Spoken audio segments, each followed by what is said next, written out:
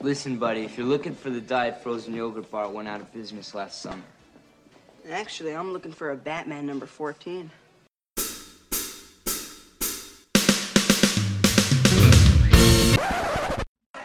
Give the people what they want. Away from them. The longest rock bottom, Vince McMahon. The Rock has joined the alliance.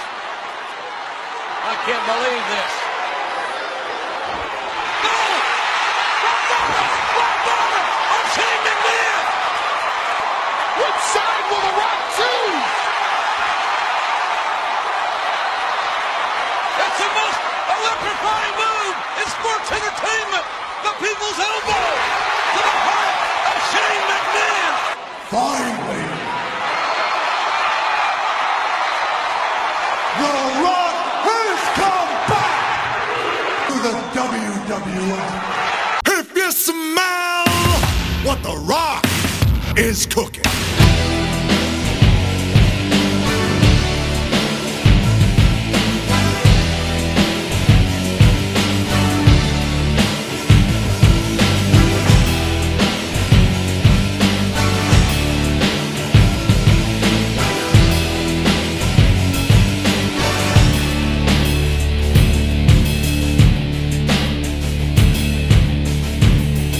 Hello, and welcome back to another episode of the Coffee and Comics Podcast.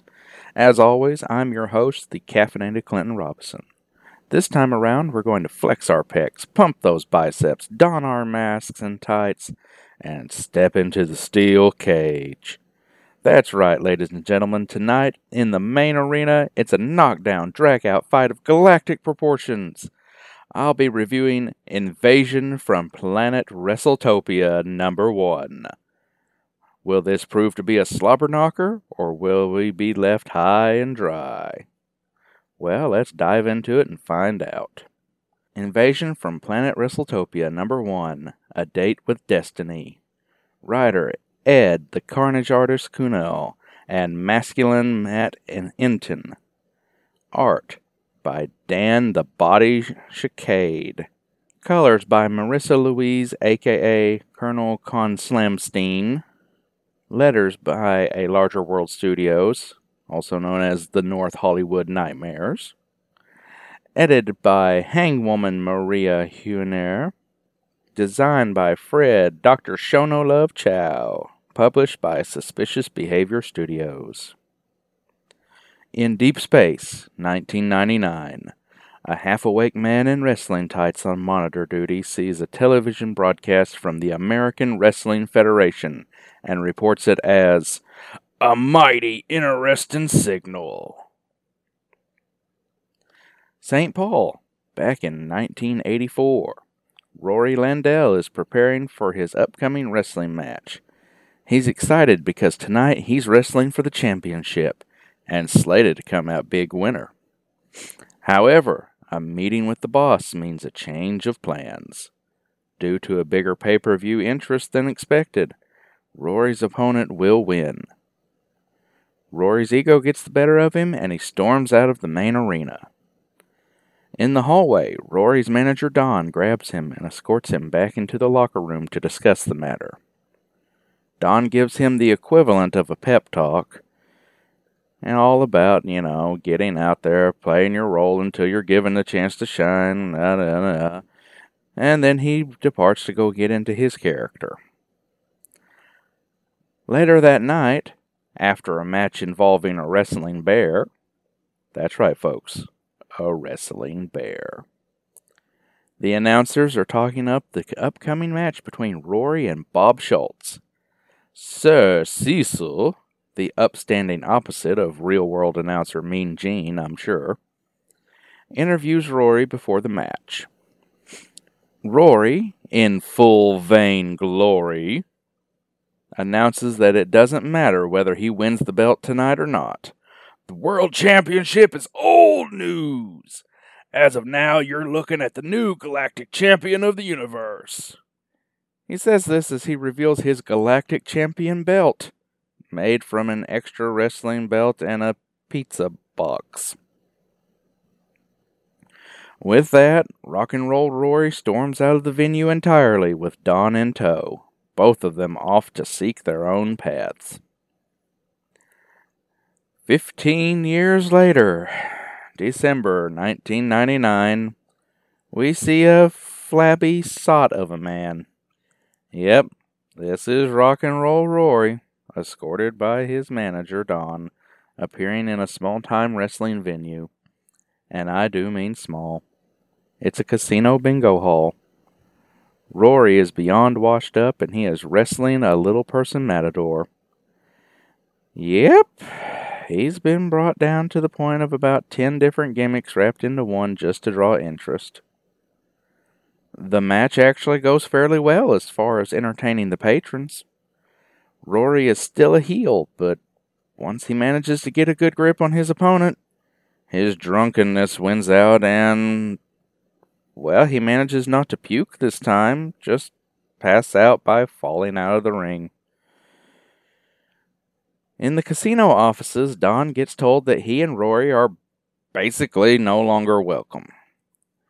Rory causes more in damage than he brings in cash-wise. So Don and Rory pack up and start heading to greener pastures. They hope.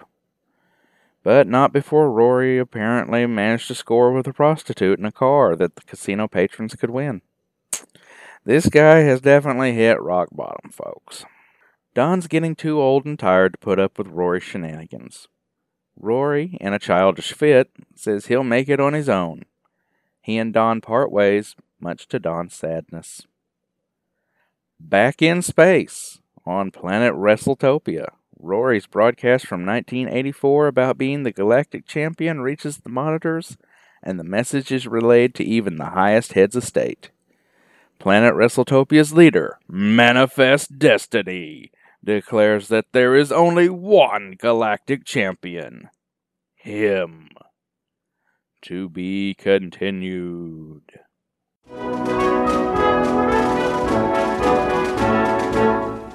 Alexander Hamilton, Aaron Burr. If you're a history lover or a musical lover, you probably know about both Hamilton and Burr's rise to power in the early stages of American history and their infamous duel. But what if you didn't know the full story? What if one of them was a werewolf? White Rocket Entertainment proudly presents a 48-page full-color comic book, Hamilton vs. Burr, A Werewolf Tale. Written by Jared Albrick, the yard sale artist, art by Nate Niles, colors by Ace Wheely and Ken Solomon, letters by Percival Constantine, and edited by Johanna Albrick. Hamilton vs. Burr, A Werewolf Tale. Available digitally on Kindle and Comics Central, COMIX Central. Prefer a print copy? Hamilton vs. Burr, A Werewolf Tale, along with my other published works, are available at theyardsaleartist.bigcartel.com. That's theyardsaleartist.bigcartel.com. Or you can buy it directly from me, creator Jared Albrick, the yard sale artist, at any of my Comic-Con appearances. Hamilton vs. Burr, A Werewolf Tale. Get your copy today. You won't regret it. Don't take my word for it. Here's what Ming Chen from AMC's TV series Comic Book Men had to say about it. I really enjoyed it. A lot of great werewolf scenes in here. A lot of great... this is how I wish history would be told to kids.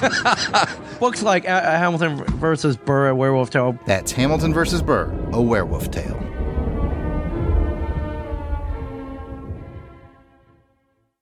For the record, this is pretty much a book for an early teens audience, or for those who just have some fond memories of the old WWF and WCW days of the 80s and early 90s.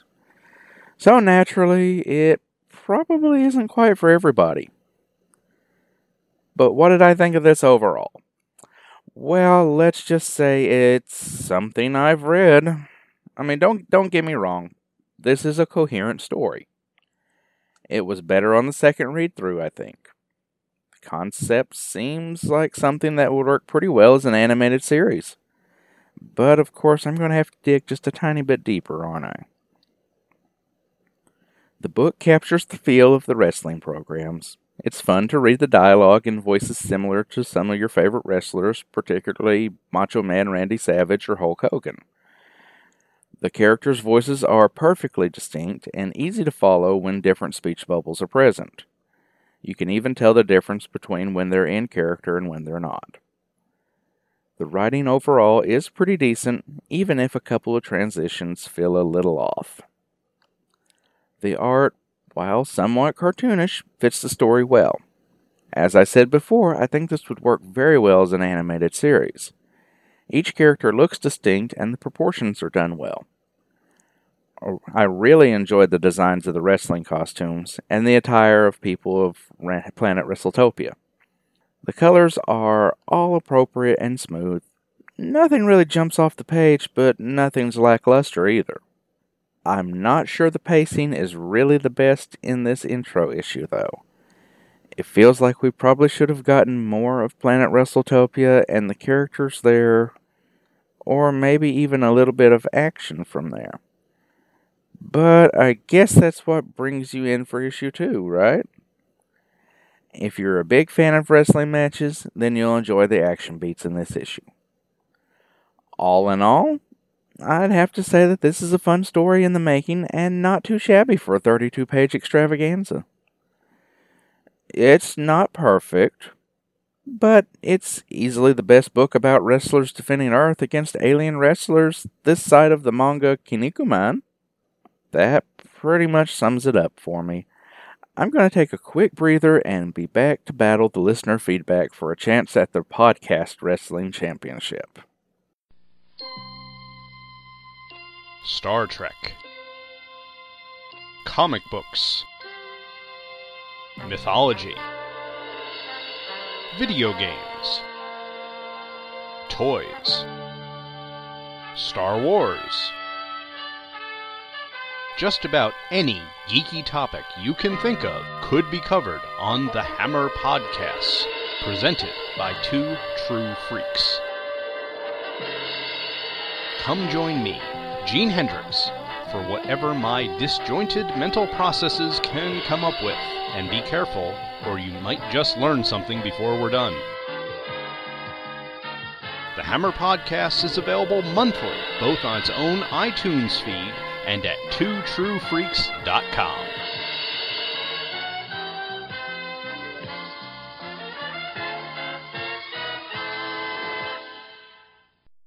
And we're back.